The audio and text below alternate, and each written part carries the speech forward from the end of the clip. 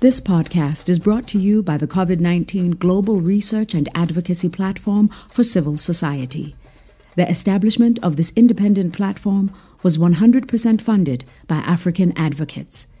In today's episode, this is Maza Siyum of the African Alliance with a special note about this episode of the COVID-19 Conversations podcast.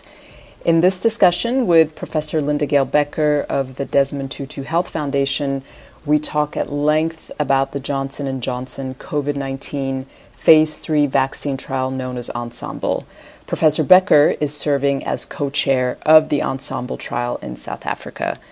At the time of recording, we were looking ahead to the imminent launch of the trial in South Africa, and neither Professor Becker nor myself were aware that the trial had in fact been paused.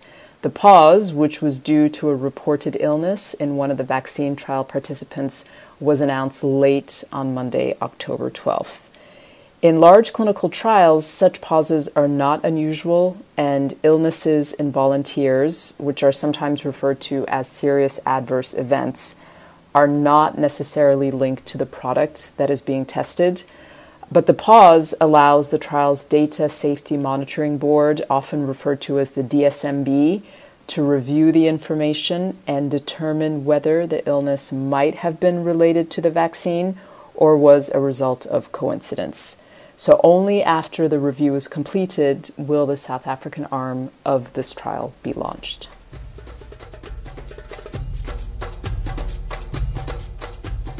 Today, on the COVID-19 Conversations podcast, we are thrilled to have with us Professor Linda Gale Becker, a physician scientist and infectious disease specialist. Professor Becker is the Chief Research Officer of the Desmond Tutu Health Foundation in Cape Town. She has had and continues to have an illustrious career in HIV and TB programming and research, working with some of the most vulnerable populations in South Africa. In addition, she is known as an advocate for human rights and access to health care. Along with all the other work she's doing, Professor Becker is now the co-chair of the South African arm of the Johnson & Johnson COVID-19 Phase 3 vaccine trial known as Ensemble. That trial is set to kick off in South Africa this week, and it's primarily in this capacity that Linda Gale has agreed to join us today. Professor Becker, we are so grateful to you for making the time in what I know is a very busy week for you. Welcome to the COVID-19 Conversations podcast. Thank you so much, Maza. Great pleasure to be with everyone. Thank you. So in the first 7 months since the official case of COVID-19, the first official case of COVID-19 was announced in South Africa, I think it's fair to say that as we crawl into the final quarter of 2020, that this year has been, as the young people say, a lot. So before we go into the specifics of the various professional projects you're juggling, how are you doing? I have that same feeling, Maza, that it has been going on for a long time, although amazing that it is only 7 months. A lot has happened in the last 7 months. I think we have mixed feelings. On the one hand, clearly watching what is happening in other parts of the world and continue to be horrified. But on the other hand, somewhat relieved that we are in a lighter spate here in the southern tip of Africa, and very encouraged to be taking part in some of the terrific innovation that is occurring. And I think participating in the enthusiasm to find workable solutions to the epidemic for the world as soon as possible. Yes. And related to that, I wanted to ask you about the branding of the DTHF. The DTHF used to be known as the Desmond Tutu HIV Foundation. You're now the Desmond Tutu Health Foundation. Can you talk a little bit about this? Was this rebranding in response to COVID-19, or was it already in the works given the broadening of the scope of your projects beyond HIV? Yeah, Maza, it's actually 2 or 3 years in the making, and very much, at the time of 2018 AIDS conference, we launched the Lancet IAS Commission at that conference, and it was very much around the recognition that the sustainable HIV response required us to think about repositioning HIV within a broader global health setup, recognizing that HIV is with us for a long time to come. Although, again, there we've seen some terrific innovation, particularly in the prevention space, we recognize that we are going to have to walk the HIV road for quite a long time. Not sure how relevant that is to COVID as well, and maybe there's a salient lesson in there for us in COVID.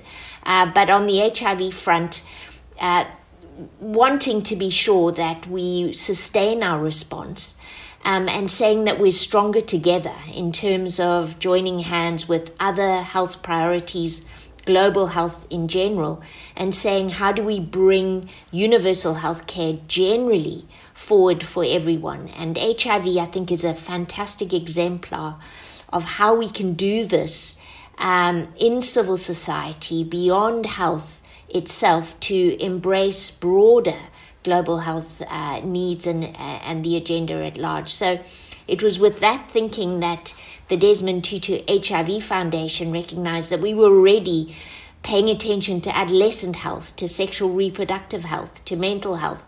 And so we recognized it was time to say, let's call ourselves the Health Foundation, use the impetus and the lessons we've learned from HIV to catapult ourselves forward.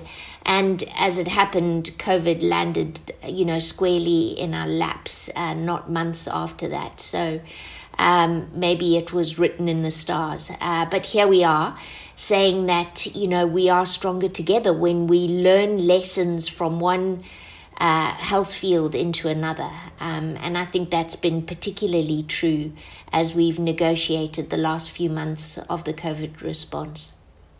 And I saw that you recently were a co-author on a piece in The Lancet titled Leveraging the Advances in HIV for COVID-19. So are there a few key points that you think could be highlighted for our listeners about the lessons learned from HIV and how those have been applied to COVID-19, whether it's testing or community engagement work or contact tracing, anything like that? So, Marza, I think we've done some things really well. Some things I think we are maybe still needing to learn the lessons, and maybe we're learning them slightly quicker because we've had HIV in the forefront. But I would say already we have definitely leveraged laboratory assays, laboratory platforms. The vaccine we're going to talk about literally has catapulted off HIV vaccine work and other related vaccine work. I think there are lessons around how you do the research. We've actually utilized the research sites that have been put on the ground over many, many years to conduct HIV research. And of course, then I think there's some principles around how do you involve community. And maybe that is an aspect we haven't done as well in COVID. It took us some years to learn the importance of it in HIV, and I'm disappointed we haven't applied it as quickly in COVID as I think we should have, but I think we can still make up some lost ground there in terms of civil society's response and bringing community on board and thinking about non-pharmaceutical interventions and how you engage community to bring a public health intervention home. So, I think some wins and some losses in this regard. But it is, as you say, early days, and I think there is still time to say, how do we take the lessons we've learned from other areas of medicine and apply them to today's crisis? Okay, well, that's a great segue into discussing the vaccine research. So the last time I checked a COVID-19 vaccine tracker, there were 44 COVID-19 vaccines in clinical trials on humans around the world. And of those, at least 35 that are in advanced phases of study. South Africa is still, I believe, the only country in Africa hosting COVID-19 vaccine research. And please correct me if I'm wrong on that. There's the AstraZeneca trial, which was initiated in June, hosted by Wits University. the Novavax trial, which kicked off in August, also hosted by WITS, and now Johnson & Johnson's Ensemble trial, of which you are a co-chair along with Professor Glenda Gray of the Medical Research Council. So this is for the South African arm. Can you tell our listeners how the trial you are leading is different from the other two vaccines being implemented in South Africa? I know our listeners would be keen to know how the products are different, if you're in a position to talk about that, as well as how the study itself is different. Yeah, I'm happy to describe the platform and the approach of the Johnson & Johnson vaccine and more specifically Ensemble. So, as you've mentioned, there are a great number of vaccine candidates either in preclinical, early clinical or later phase studies. And many of them are using a variety of platforms, some very new to the field. So the genetic platforms such as messenger RNA or DNA are new and novel in this era of COVID. But listeners may have heard of the Moderna trial. So that is one trial that is using that strategy. The interesting thing about Johnson & Johnson is that it is a vector-based platform. And the vector here, if you like, the carrier that is bringing the antigen of interest into the human host is adenovirus 26. Now, adenovirus 26 is well known to Johnson & Johnson. They have a great deal of experience with this particular vector. They have it in Zika. Of course, we have the HIV vaccine trials unfolding at this time. Very exciting work. But there are others, RSV, other vaccines that they've already got licensed and in the field that uses the AD26. So the first thing to say to listeners is that's always reassuring when a vaccine has already been tested, because then we know there is a certain amount of safety associated with it. There is a lot of understanding of how it works. Also, a lot of manufacturing capability around it. So that, again, helps to get something catapulted forward when it isn't completely novel. It is building on previous work. All of the vaccines that I know of are focusing on a very specific part of the SARS-CoV-2 virus, namely the spike protein or the S protein. Now, the spike is the way that the virus attaches itself to the human host cell. And again, listeners might have heard about the ACE2 receptor. And if the listeners know HIV better, like me, then what we're thinking of is the way that the virus attaches itself to the CD4 receptor of the T cell. The equivalent of that is the ACE2 receptor. And then the spike protein is the same as the GP120 that we have on the HIV virus. So the spike protein, everybody has kind of used that, thinking that's probably the most antigenic part of the virus. And so the Ensemble vaccine product is also honing in on the spike, as is the one that is currently in the chimp adenovirus, which is the other vaccine trial that is on the go in South Africa. So also using a vector-based approach. The chimp adenovirus in this case, it is quite novel and certainly moving along well, and it seems that safety is not an issue at this point. And then the Novavax is a protein-based vaccine. So all three somewhat different. What does make adenovirus stand out is that it is a single shot. So instead of a two-shot or two-injection approach that you have in both the ChimpAd and the Novavax, with AD26 J&J Ensemble, we have just one single injection, which of course does make the administration of the vaccine much easier. Yes, and I think that would be really important to our listeners in South Africa as well as in other countries on the continent, trying to find a way to make the logistics simpler. I have also been told that the Johnson & Johnson vaccine does not require freezing, unlike some of the other candidates, which might also assist with the logistics if the vaccine is found to be safe and effective and is being rolled out. Another question I had for you about the trial itself, I have seen that you are recruiting participants over 60 years of age and participants with comorbidities. So a question for you about that is, one, can you explain to our listeners what we mean when we say comorbidities? And is the Johnson & Johnson Ensemble trial the only one that is recruiting people with comorbidities and participants over 60 years of age? Yes, so it is a particular feature of this vaccine trial. And again, listeners may be very aware that unlike HIV, where we've tended to go, focus on younger people because younger people are more likely to become infected with HIV. When it comes to SARS-CoV-2, the part of the population that is hit the hardest and has the most severe disease appears to be our older members of the community and those who have comorbidities. So any vaccine that is going to be really worth its salt needs to be safe and effective in those populations.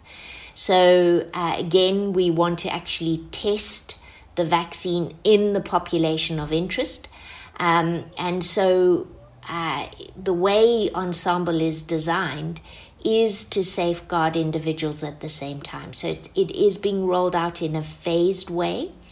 So the early phase is to go with the over 18, under 60, just to check initially, are we safe? Are we immunogenic and safe in that population? There will be a DSMB, as most trials have, but in this case, a DSMB monitoring safety. If a point is reached and data shows that all is well, then the study will open to members of the public over the age of 60 and even over the age of 65, and also those who do have comorbidities. So again, watching safety very carefully, making sure that there aren't any adverse events that would mitigate the use of a vaccine such as this. This, of course, all happens in a blinded fashion. So the DSMB is monitoring this because they have access to unblinded data, but the trial team will only see blinded data in this regard. And, I think importantly, at the end of the day, we'll be able to say, was the vaccine safe and efficacious? And more importantly, was it safe and efficacious in those people who need it most? The endpoints of this study are similar to other clinical trials in the field today, where not only are we looking to prevent COVID, but we're also looking to mitigate or reduce the severity if individuals do have breakthrough infection, that infection does not lead to the kinds of severe disease that we are seeing in elderly people and in people with comorbidities. So it has that sort of more than one outcome, not only to prevent, but also if people become infected, to then mitigate the disease down the pike.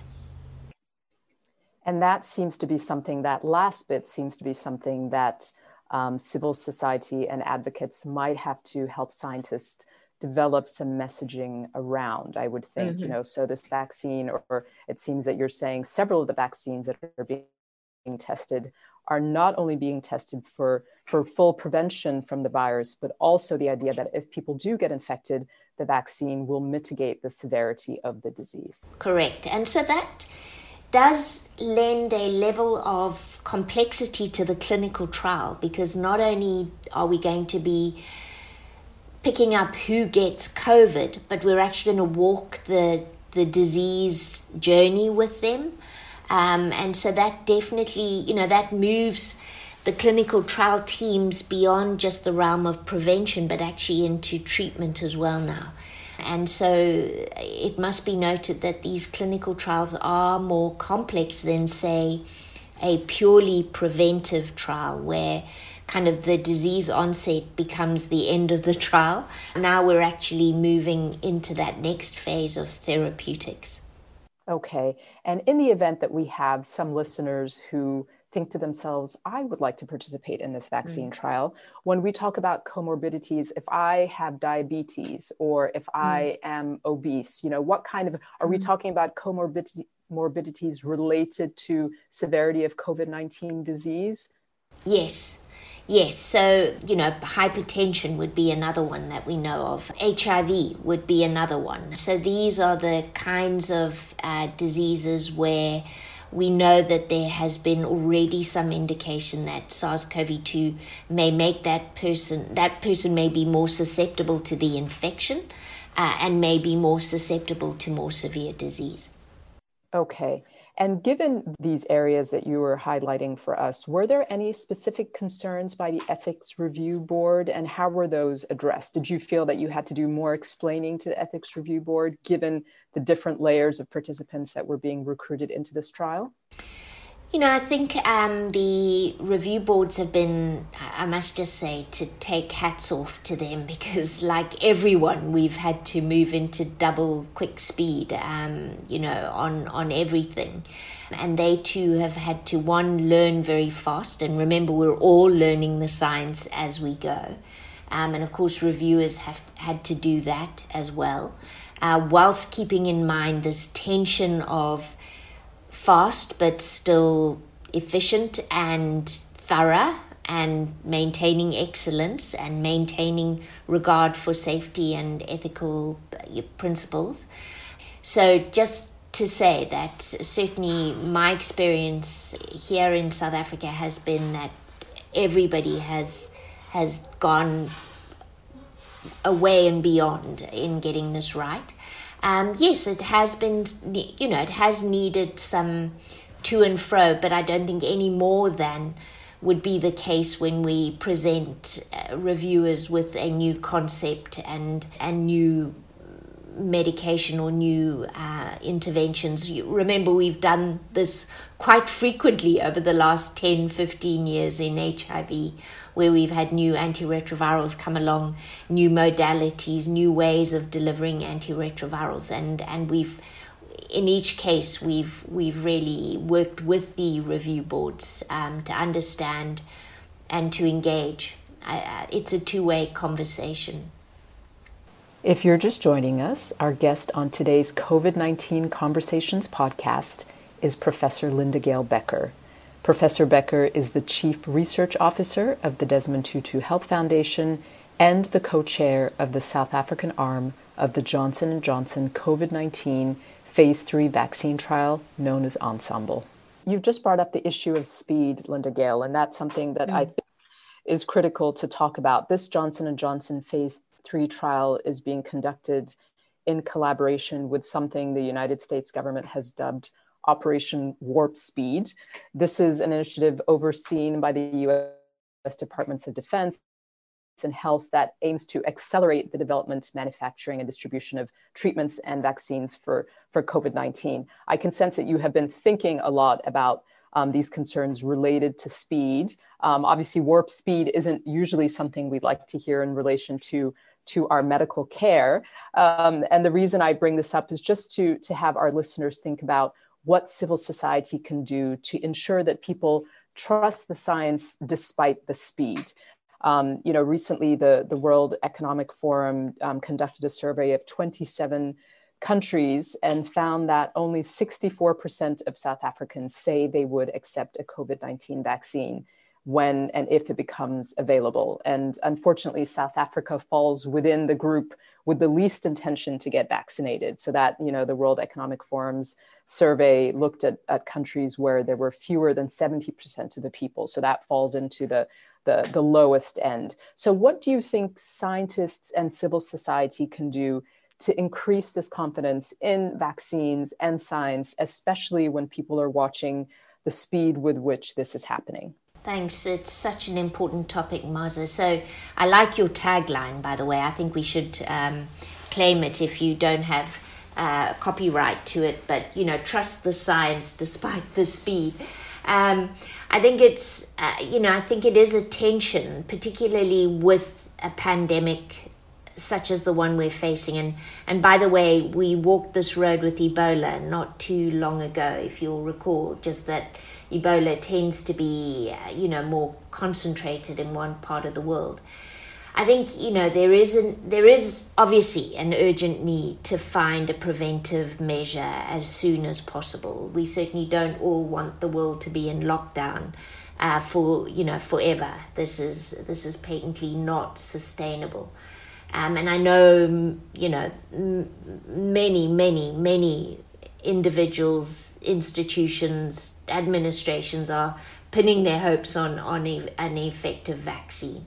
So one understands the speed, and the speed is key, because the sooner we can be sure we have a working, safe vaccine, the sooner we can try and deploy it. And so that speed is critical, and one doesn't want to take away from that. Unfortunately, I think it's been politicized recently, and I think the name warp is unfortunate. And I think that has also not helped our cause to have, terms such as warp speed. And I know many aren't crazy about the terminology. Having said that, this cannot, under any circumstances, be at the expense of sound scientific principles of trial, how we go about trialing a new product. We can do things in parallel. We can think about, doing manufacturing whilst still testing a product. I know that is one of the ways that the American leadership for this is doing it. So, money matters perhaps less than timing. And so they're saying, let's upscale manufacturing, even if we don't know for sure that all of these products are going to be effective at the end of the day. So that's one way to reduce time lag.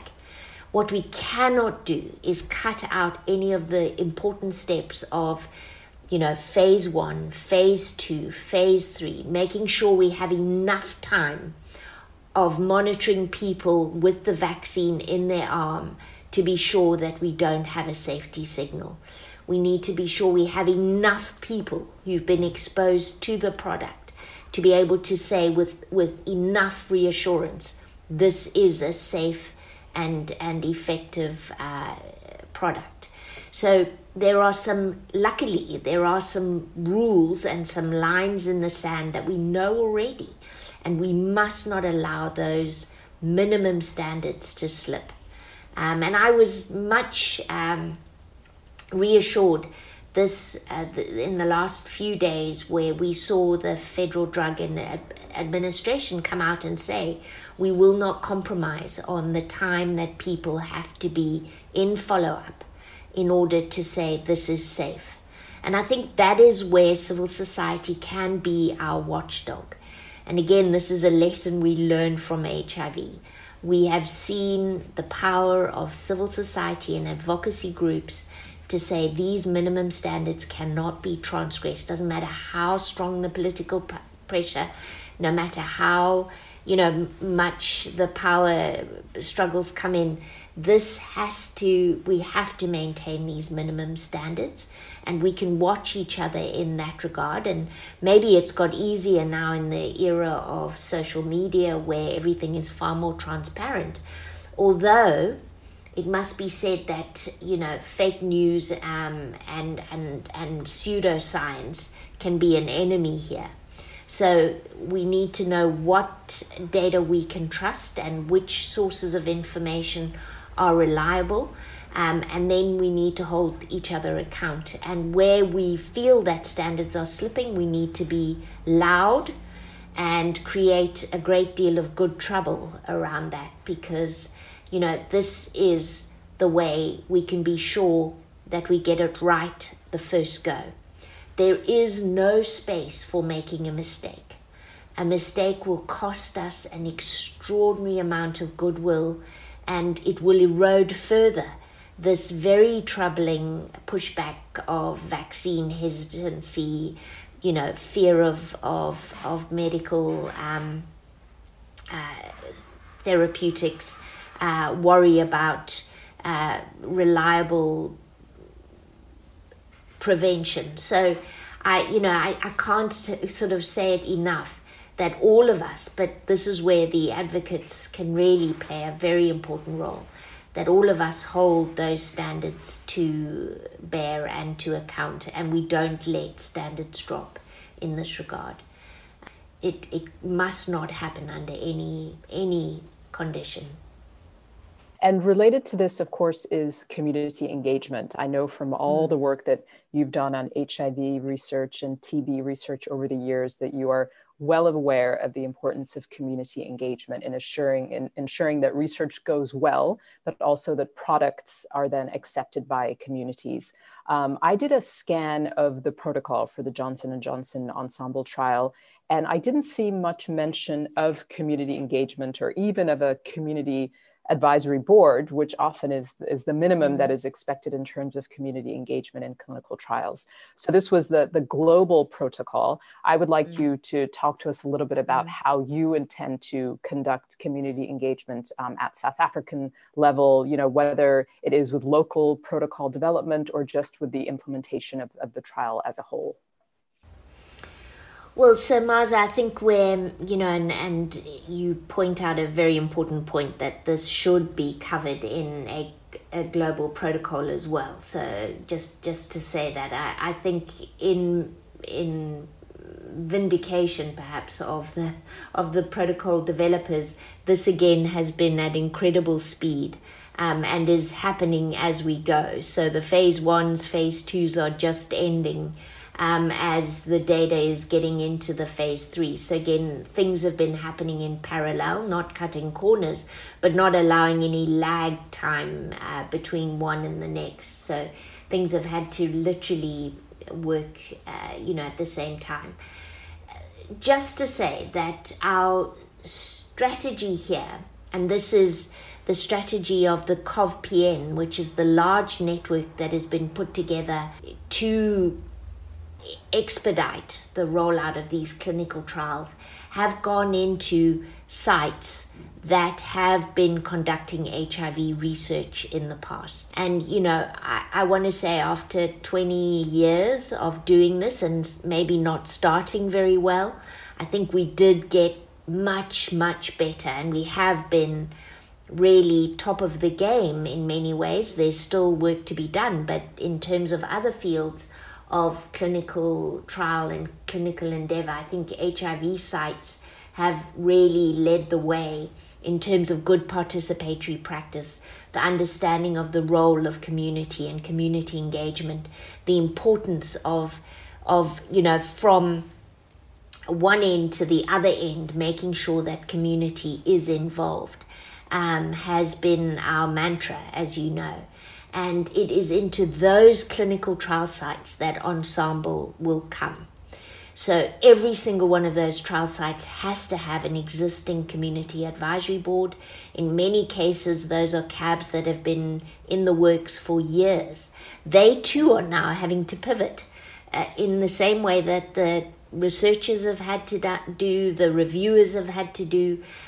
We will need community on a dime to pivot from what they know in HIV, TB, and other areas of research to now say, how do we engage around this SARS-CoV-2 and the COVID prevention trials? And I think it does require all of us to get on board very quickly to say, how do we bring each other up to speed in this regard? How are we making sure that we are all equipped to deal with the new challenges of the day? So step 1 is to go into trial sites that already at least have the foundational good participatory practice mechanisms in place. Step 2 is a great deal of training needs to happen in a very short space of time. And then step 3, a lot of honesty and authenticity around, we are learning as we go. Let's join hands. Let's talk as much as we can, communicate. Let's be sure that we bring each other along in this regard. And then finally, where it isn't being done properly, that we quickly intervene to say, well, what's going wrong here? How do we get it right? How do we get this back on track? Does it need more training? Does it need more engagement? How do we, mitigate going down the wrong road? And so I think it's that kind of community partnership with a great deal of mutual respect and as I say, frank honesty, I think is the way we're going to be able to do this in the time frame that we have, but whilst ensuring the non-negotiable, standards of excellence and ethical principle that is required to do this right. And it seems like that's a key component of leveraging your work from the HIV research, is this trust that the communities surrounding the sites already have in the Desmond Tutu Health Foundation about the community engagement and the respect that you have for the people who you serve. So in some ways, that HIV work has really put you steps ahead maybe of other organizations in different parts of the world who are rushing now to implement COVID-19 research.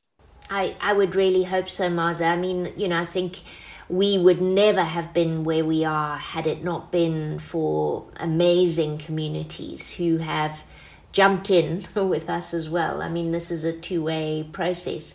And those communities are, again, the communities that are battling this epidemic. And of course, we're relying on them in the same way that I'm hoping they're relying on us to do good for each other, and make sure that we've got each other's backs in getting this to the end game. So, it is very much a mutual shared respect here, and a partnership. Okay, so that feeds in actually to another issue that I know people are very curious about. What commitments, if any, have Johnson & Johnson made to the government of South Africa regarding the availability or the cost of this vaccine for South Africa and Africa as a whole, if it's found to be safe and effective? You talk about the communities that you work with being those at highest risk. And I think that the COVID-19 epidemic has shown the world or highlighted to people who maybe were not aware before, the links between inequality and poor health or vulnerability to disease. So here you are working in a community that will need this vaccine, that is participating in the vaccine research. What commitments have been made to provide the vaccine to people if it is shown to be safe and effective? Yeah, so I'll be giving my own, opinions here and what I've seen. I'm sure that Johnson & Johnson leadership have their own set of responses to this absolutely critical question. There's no doubt that whilst we walk the road of the clinical trials, we have to today start the work on access and deployment and, who gets the vaccine first. How do we get those vaccines to the most needy, the most prioritized as soon as possible? So this is my own rather sort of simple take on this, is the first that having participated, I think that first of all, we've shown we'll be part of looking at the efficacy in our own populations. We'll know that it's safe or not in our own population. So that for me is the first very important step. Number two, I think when you've contributed to the world's understanding of a product, there's a moral right to, access to that product. So I think that puts us in a strong position to say, we contributed here, and so here we are. Here, we are an important grouping, if you like, in the world at large. And then thirdly, I do know that J&J has come and engaged. So first and foremost, it's helpful, of course, that, Glenda Gray is very much involved in the process, and as president of the South African Medical Research Council, she serves a very important dual process here, where not only bringing the clinical trial and its scientific advances forward, but also with the full understanding that her mandate is to the health of South Africa as the president of the Medical Research Council. So I know there is also investment from the South African Medical Research Council in this. I know that leadership from Johnson & Johnson has engaged, for example, with SAHPRA.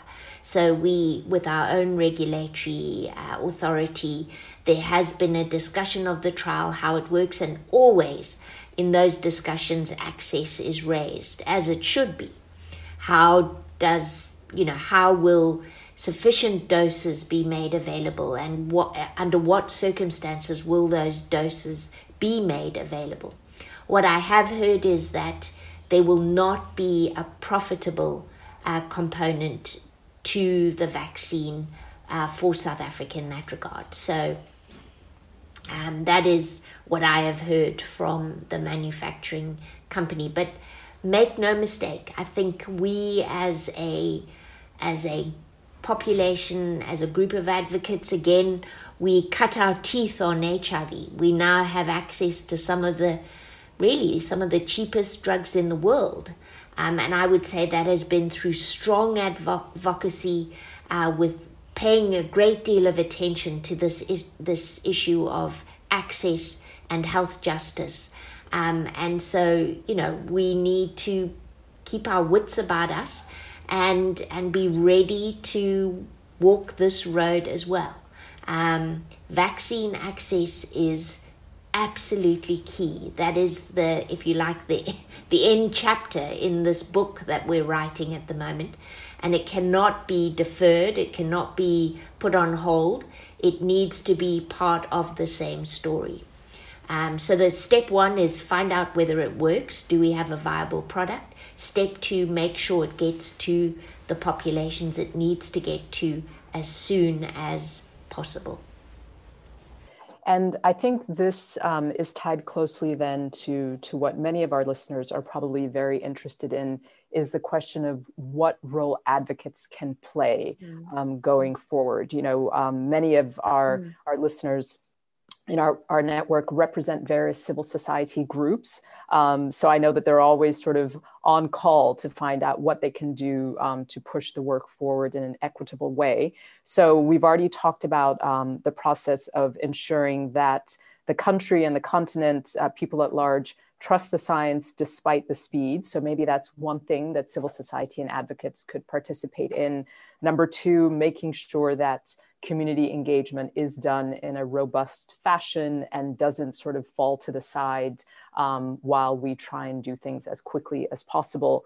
But thirdly, it looks like ensuring that access questions are not left to the last minute are also some tasks that civil society can already start thinking about now. Would you agree that those would be three key things, or generally, do you have any other suggestions for our advocates and civil society listeners here? What is the way that advocates can successfully work with scientists in terms of COVID-19 research, COVID-19 treatment rollout, et cetera?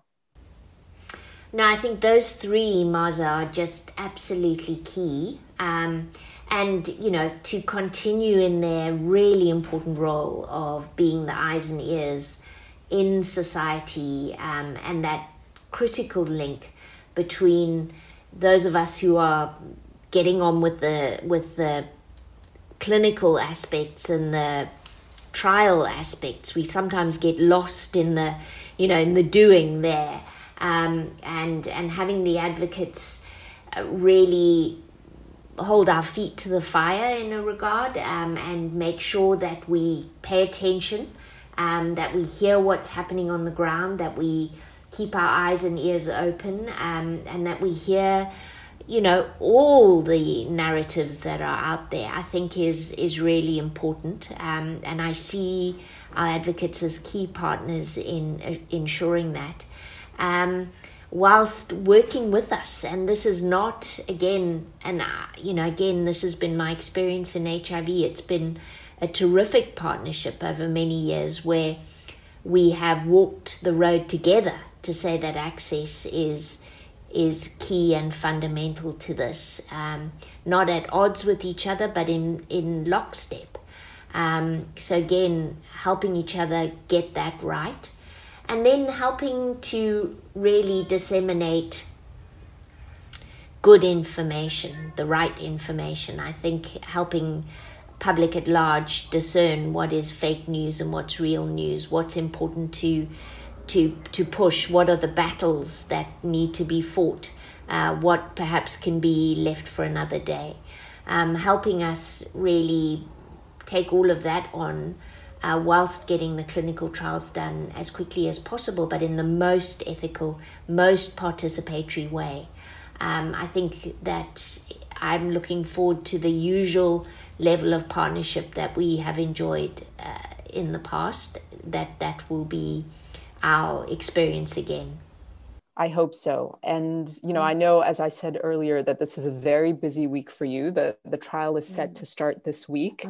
So we are, of course, very grateful that you've made time to be with us today. Can you just give us just that basic information? When do you think the trial will start?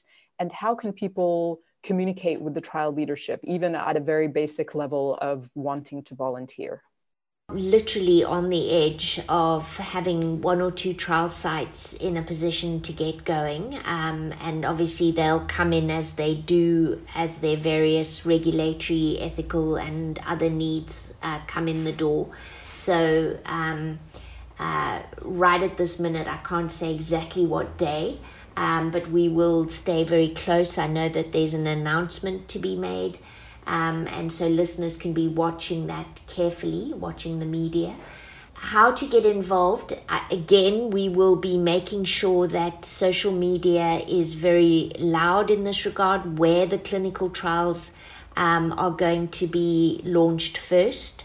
And there will be a lot of social media ways of advertising this so that people can hook in and get involved.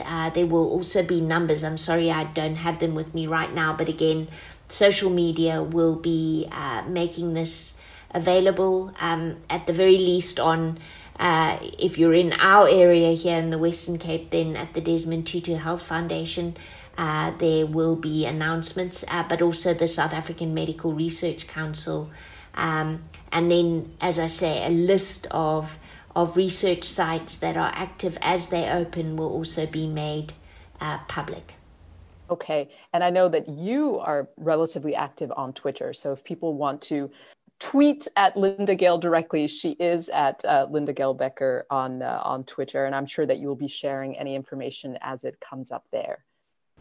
Certainly. And again, also watch our website at the Desmond Tutu Health Foundation, because that will also keep people updated as it unfolds. Okay. And just to pull back a little bit in relation to this crazy year and COVID-19, what has been the most unexpected thing you've learned in 2020 in relation to COVID-19? Has there been anything that has surprised you?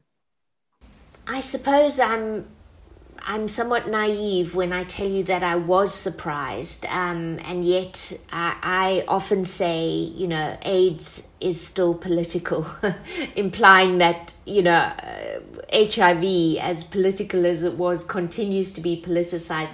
I think I was just somewhat shocked at how quickly and disappointingly SARS-CoV-2 and COVID-19 became politicized. I think, that somewhat shocked me still, that something as fundamental as health, and I certainly do believe that health is an absolutely fundamental right, human right, that it became a political football that was used to my mind, nefarious agenda ends, rather than a wholesale effort to try and reduce suffering and reduce mortality around the world because of this virus. So sadly, that shocked me. On the happy side, and maybe I wasn't as surprised, but I've been so pleasantly pleased to see how efficiently and effectively my HIV world, my friends, peers, the communities at large who have been entrenched in HIV, was able to pivot, to roll up their sleeves and say, how can we help with this new epidemic, and bring amazing lessons to bear that I think gave us an incredible jumpstart on this epidemic. And that has been, as I say, I'm not surprised because I know their resilience and I know their innovation and I know their creativity, but it has been incredibly satisfying to see how quickly the HIV field has brought their best efforts to try to reduce the impact of SARS-CoV-2. And I think you've actually already answered my next question. I was going to ask you, given that we've mentioned how difficult this year has been, but also the huge amount of research and other work underway at the moment as the world tries to find solutions to the COVID-19 pandemic. I was going to ask you, with all of your expertise and experience, what the one thing was in this whole landscape that you are optimistic about. But it seems like you've already mentioned one thing that has given you optimism, the sense of people coming together from the HIV field and other fields to try and address this new pandemic. Would that be the one thing that stands out? I think it does. On a sort of biomedical side, Maz, I would add that I think the amazing work being done on monoclonal antibodies, so the passive transfer of immunogens. For those who are familiar, we're testing this for the first time as a conceptual idea in HIV, and that's the AMP studies, and we'll hopefully be seeing the readout from the two big trials that have just finished called AMP, antibody-mediated prevention, will be coming out that will inform the HIV field. But I think probably, and again, it's been somewhat politicized recently with the treatment of the President of the United States of America, but I do think that is an innovation that has a great deal of promise and potential. And I think we'll be seeing and hearing much more about the passive transfer of immunogens, whilst we continue to hold out great hope for active immunization, and that being, the vaccine trials themselves. So I think it's an amazing time to be alive in terms of just pharmaceutical innovation, but also amazing human creativity, innovation, and resilience. I think we've achieved a lot in these 7 months, and I'm confident that we will overcome this challenge, and this again will set us on a good footing for future pandemics when and if they should arise on our doorstep again. And unfortunately, it seems like they might. So I'm glad that we're all working together to face those. And I really appreciate you taking the time to speak with us today, Linda Gail Becker. But before we wrap up, are there any other points that you would like to make, things that you wish I had asked about COVID-19, the work being done in South Africa, the Ensemble trial, or any of the other vaccine work or COVID-19 work ongoing at the moment? No, I don't think so, Maz. I think we've covered a lot of work, and I appreciate the opportunity to share some of my ideas with you. Thank you. Professor Linda Gail Becker is the Chief Research Officer of the Desmond Tutu Health Foundation in Cape Town. She is a longtime activist, comrade, friend. We really, really appreciate you taking the time out of your busy schedule to speak with us, Linda Gail. Thank you. Real pleasure, Marza. Always a pleasure to talk to you. Thank you for engaging today. We hope today's discussion has resonated with you and provided you with evidence-based information to strengthen your research and advocacy efforts as we work together to ensure that COVID-19 research is truly accountable and community-owned. Make sure you never miss an episode and join the platform by emailing info@africanalliance.org.za. Thank you for listening.